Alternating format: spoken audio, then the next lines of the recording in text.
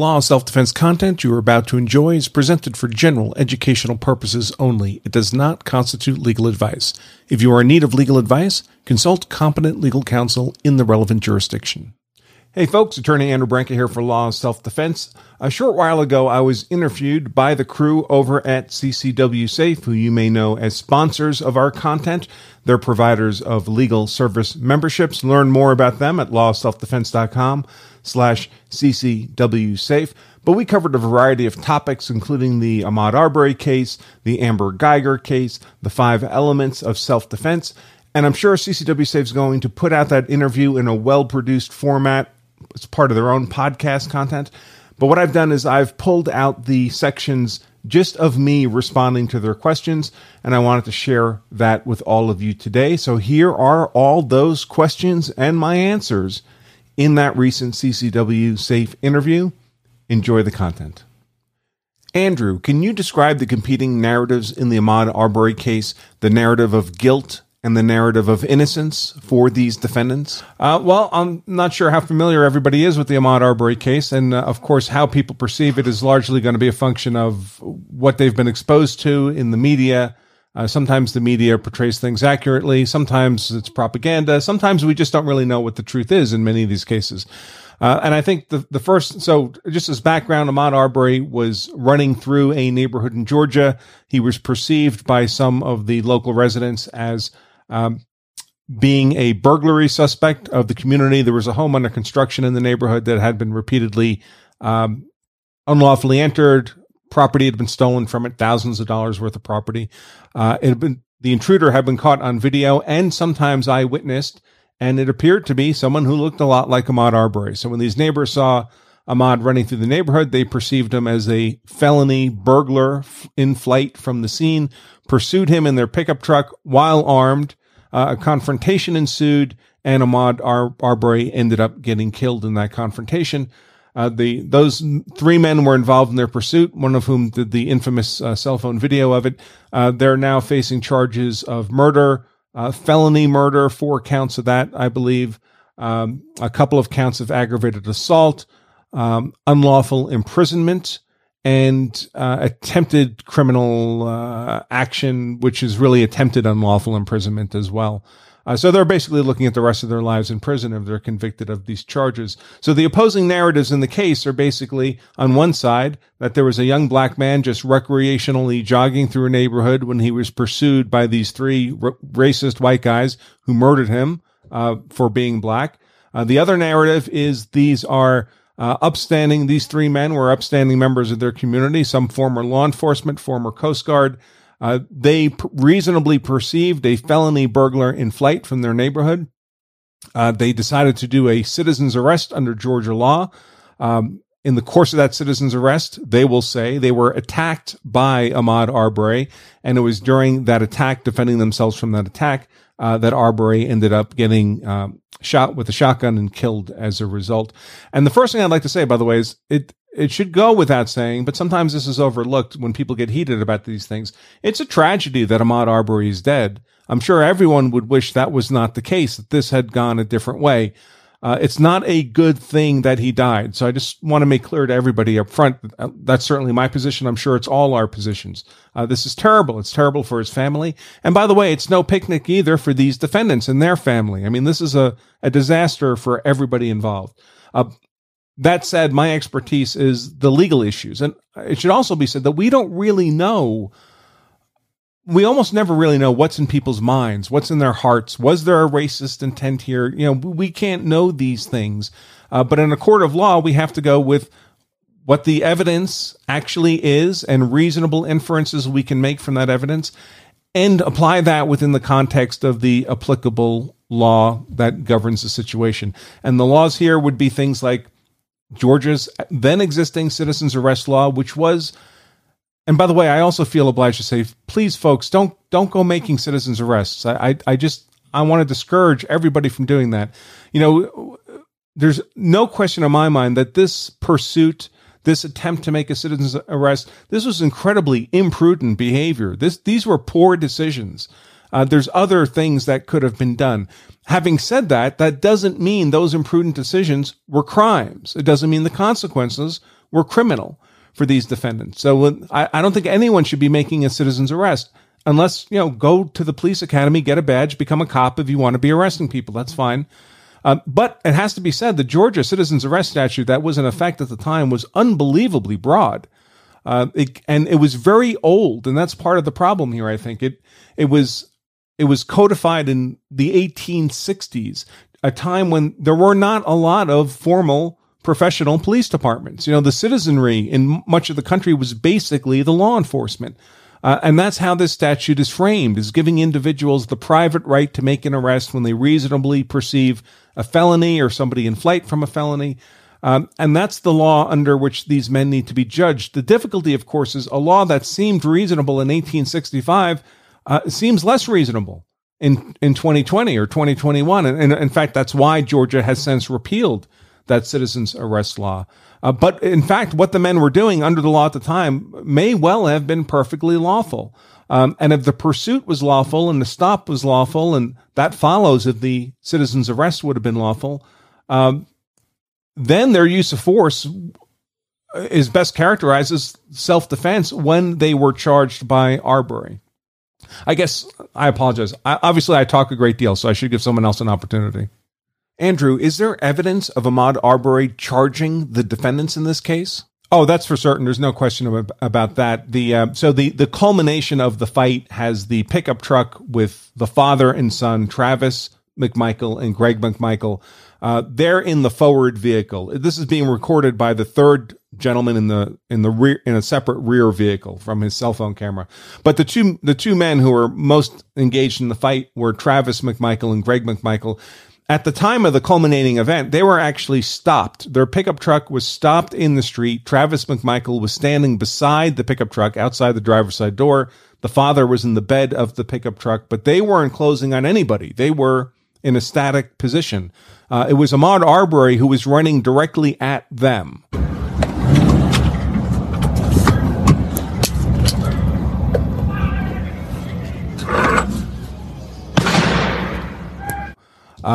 And frankly, what I can only characterize as a charging situation. I mean, there's 360 degrees you can run. He was running directly at Travis McMichael standing outside the truck. Then as he got closer, Ahmaud Arbery kind of veered around the right side of the truck, got to the front edge, the far edge of the truck, cut sharply to the left, and charged and came to grips and started punching Travis McMichael in the head. So that moment of aggression was clearly on the part of Ahmaud Arbery. The difficulty comes in is that assumes that the stop, the pursuit, was lawful in the context of lawful self-defense, that there was good motive for these men being out there in the street in the truck armed in the first place. If that's not true, if you don't believe, for example, that they had a reasonable belief that he was a felon in flight from a burglary, well, then you could argue that, in fact, their conduct was an act of aggression against which Ahmaud Arbery was attempting to defend himself. So that whole context of that citizen's arrest law is going to be really, really pivotal. Andrew, did Mr. Arbery have any prior encounters with law enforcement? Oh, he had a number of them. Now, whether those will be relevant for this trial is a different question entirely. But yeah, he was... I mean, basically, he was a known thief in the community. He'd been felony convictions for theft, for stealing a television out of a Walmart. The local convenience store owners knew him. They called him the jogger because he would pretend to be jogging and then buy the store, then dash in, grab some stuff, and dash back out again. When pursued by police, he would routinely, when caught, say, well, I was just running through the neighborhood. So this was a common excuse he would use. He also had a felony conviction for gun possession. He brought a gun into a school. He was on probation for that, a 5-year sentence served on probation when he ended up getting killed on February 23rd, 2020. So he had plenty of interactions with the law. And there's a lot of evidence that he was psychiatrically unstable and tended towards violence. His mother had his own mother had a confrontation with him where she had to call police because he took her car keys and wouldn't return her car keys. She didn't know what else to do. She calls police. And she tells the police, hey, listen, be careful, because if you actually try to arrest him, he's likely to become violent. So these are all kind of characteristics that anybody who looks at the evidence would know. That doesn't mean the jury will ever hear any of that, because it may well not be legally relevant to the criminal charges in this case. So, for example, the McMichaels, the defendants in this case, they wouldn't have known anything about Arbery's psychiatric history. They may not have known anything about his criminal background. It's a little awkward because one of the McMichaels, the father, had worked for a local prosecutor's office and had been part of the investigation into Arbery for the gun felony, the bringing the gun into the school property crime. But it's not, so he knew Arbery in that context in one sense, but it's not clear that, we don't believe that he knew it was that Arbery he was chasing down the street. Andrew, wouldn't Arbery's prior felony convictions, psychiatric illness, history of violence, wouldn't that give him a motive to fight? Well, maybe, and that would be an argument for trying to get some of this evidence admissible in court. I mean, there's really two bases on which it could be admissible. We're talking about things like Arbery's state of mind and his how he tends to conduct himself and so forth. And one would be if the defendants knew him and knew of that character, and therefore that played a role in their decision-making in use of force. For example, if they knew he had a tendency to violence, well, that would be relevant because it goes to their state of mind. It would appear they didn't know any of that at the time. So it wouldn't be admissible for purposes of the defendant's state of mind, the reasonableness of their perceptions of a threat, for example, or of a felon in flight from a burglary. But the other way it might be admissible is not for the defendant's state of mind, but for Arbery's state of mind. In other words, what would motivate him to charge a man in open possession of a shotgun? I think there's a good argument to be made there for the evidence to be admissible for that limited purpose. But as a general rule, a lot of this evidence would be labeled as character evidence. You can't introduce character evidence simply to show a propensity for someone to do something in court. There has to be a different rationale. There are rationales that exist here, rationales that go to motive and things like that. But so far, the judge is not allowed. So, like, the psychiatric evidence appears to be completely out because Georgia has a blanket exclusion, inadmissibility for psychiatric evidence. But there's a lot of other evidence that's been put forward that the parties have argued back and forth whether or not it should be admissible, and the judge has yet to make a decision. And now we're on our fourth day of jury selection, and frankly, we don't know yet what evidence is going to be permitted to be argued in court. Which is a little awkward because that frames what legal arguments you plan to make. And that framing would largely guide the kinds of questions you'd be asking during jury selection. So frankly, to me, that part of it seems like a bit of a mess. Like, these questions should have been answered long before we got to the jury selection process. Andrew, can you quickly explain the 5 elements of any claim of self-defense justification for a use of force event? Sure. So for folks who don't know, here at Law Self-Defense, we basically define the legal defense of self-defense as consisting of up to 5 elements. Sometimes all those 5 elements don't apply, and they wouldn't in Georgia. But I'll list the 5 elements, and then, if you don't mind, I'll tell people where they can get a free infographic that lists these 5 elements so they can just have this free PDF. But the 5 elements are innocence, imminence, proportionality, avoidance, and reasonableness. They can get that infographic at lawofselfdefense.com/elements. It doesn't cost a penny, folks. And if you don't understand these 5 elements, you can't really understand self-defense law. So I would urge you to download that infographic at lawofselfdefense.com/elements. And the way those 5 elements work is each of them is essentially a required component of a claim of self-defense. And to defeat your claim of self-defense, the prosecution has to defeat one of those required elements beyond a reasonable doubt. But if they do that, if the prosecution can do that, then self-defense, it's rather like an old school light switch. It's either on or off. So if any one of the required elements is disproven beyond a reasonable doubt in the judgment of the jury, well, then your claim of self-defense isn't just diminished.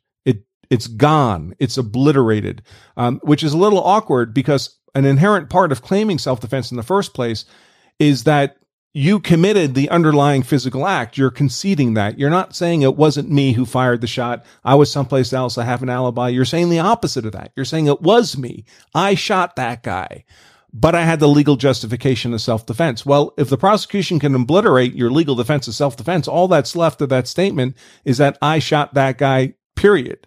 And that's largely a confession to the underlying crime. So very important that you have a robust base of those 5 elements to make sure that your claim of self-defense is difficult to effectively attack and destroy. I mean, one of the catchphrases we have here at Law of Self-Defense is, if you carry a gun so you're hard to kill, then know the law so you're hard to convict. And that doesn't mean legal tricks or fooling the criminal justice system. It means know what the law actually is, know what these 5 elements actually are, so you can constrain your use of force within those boundaries. And if you do that, you're genuinely hard to convict. But if you mess up and make it easy for the prosecution to destroy one of those 5 elements, well, then you've basically handed him a walk-away conviction. You've made his day easy. And the way those elements work is, again, they're innocence, imminence, proportionality, avoidance, and reasonableness. Innocence meaning you can't have been the initial aggressor in the fight. The initial aggressor can't claim self-defense as a justification for his use of force.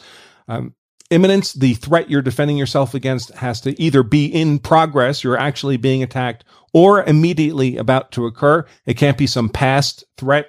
It can't be some speculative future threat that may never happen. It has to be an imminent threat. Proportionality has to do with the degree of force involved. In short, you could only use deadly force to defend yourself against a deadly force attack. Avoidance has to do with whether or not you're in one of the 11 states, we're down to 11 now, that imposes a legal duty to retreat. Georgia does not. So for purposes of this discussion, the element of avoidance doesn't apply in an otherwise lawful case of self-defense. And then we have that 5th element of reasonableness. And this is kind of an amorphous umbrella element that sits over all the others. Everything that you perceive, that you decide, that you do in self-defense has to be the perceptions, decisions, the actions of a hypothetical, reasonable and prudent person. So you have to have subjectively believed it was necessary to act in self-defense as you did, and a hypothetical, reasonable person in the same circumstances would also have believed it was necessary to act that way. So a genuine but irrational belief in the need to act in self-defense wouldn't be sufficient. It has to be a genuine and reasonable belief in the need to act in self-defense. So anytime you want to understand whether or not somebody's use of force was likely lawful self-defense, you can apply that 5-element framework, and it applies in all 50 states, folks. There's very little. The self-defense law is about 80% the same across the states. Of course, the variance matters. It could make the difference between guilty or not guilty verdict at the end. But the overall framework is fairly consistent, and that's a reflection of how old this law is. I mean, we in America inherited all this from Old English common law. They had a well-established framework back then, and all the states essentially apply the same pattern, which is why this 5 elements framework works so generally across the country.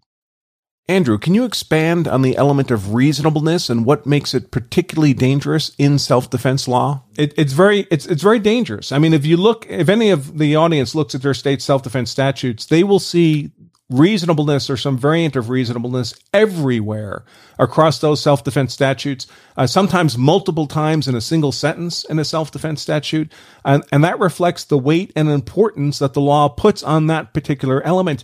And unfortunately, it's always a judgment call. And it's a judgment call that's not made by you. It doesn't matter whether you thought what you did was reasonable. It matters whether other people, in hindsight, think it was reasonable, whether the police, the prosecutor, the judge, particularly the jury, decide it was reasonable. And you don't have any control over how they're going to perceive things. So, I always caution people that the cases I work on, we often tell the clients that, listen, if we put you in front of a jury, there's something like a 10% chance you get convicted, no matter how innocent you are. That's just part of the noise in the system. And a large part of that noise is ambiguity around things like reasonable. Maybe you genuinely thought it was reasonable. Maybe I would think it was reasonable, but there's always a risk a jury won't. And it's their decision that controls your fate. So I always caution people, listen, before you get in that physical confrontation, keep in mind, the moment you do, you've lost control of your fate. Other people now control it. Whether or not you're going to spend the rest of your life in a cage with unpleasant people, that's not in your hands anymore. That's in other people's hands. Those are the stakes. So if you're going to get into a fight, make sure what you're fighting for is worth that kind of risk. Andrew, can we get your thoughts on the Amber Guyger wrong apartment case? Yeah, so, Guyger was a really interesting case because it really seemed to me that she subjectively, genuinely believed she had encountered an intruder in her own apartment. And by the way, in this apartment complex where this happened, something like 30% of the residents had either walked into the wrong apartment or had other people walk into their apartment. That's how identical these apartments looked. So it's not hard to imagine that someone could be an innocent intruder into the wrong apartment without intending any particular malice, believe they were going into the wrong place. And suddenly you see an intruder, you're a cop, so you're armed with the gun comes out, you fire the shot. I don't think there's any question that she committed the killing with malice aforethought, for example. I think she genuinely thought she was facing an intruder. So the subjective part of reasonableness, I think, was there. It's the objective part. Would a hypothetical, reasonable and prudent person have come to that same perception? If not, well, then she fails that element of reasonableness for self-defense. And normally what happens under that circumstance is what would have been a murder conviction gets mitigated to a manslaughter conviction in the form of what they call imperfect self-defense. And I believe that Geiger was my recollection. I didn't prepare my mind with this case before coming on with you folks, but my recollection is she was actually convicted of murder, but she was sentenced to something that was much more akin to a manslaughter sentence than a murder sentence. And maybe she serves, I don't know what the rules for this in Texas, but a third or 40% or whatever they do if there's good behavior, which I think you could expect in her circumstance. And so she'll probably do 3 or 4 years and then she'll be out. I mean, she'll be a convicted felon, obviously, for the rest of her life. But that's a lot.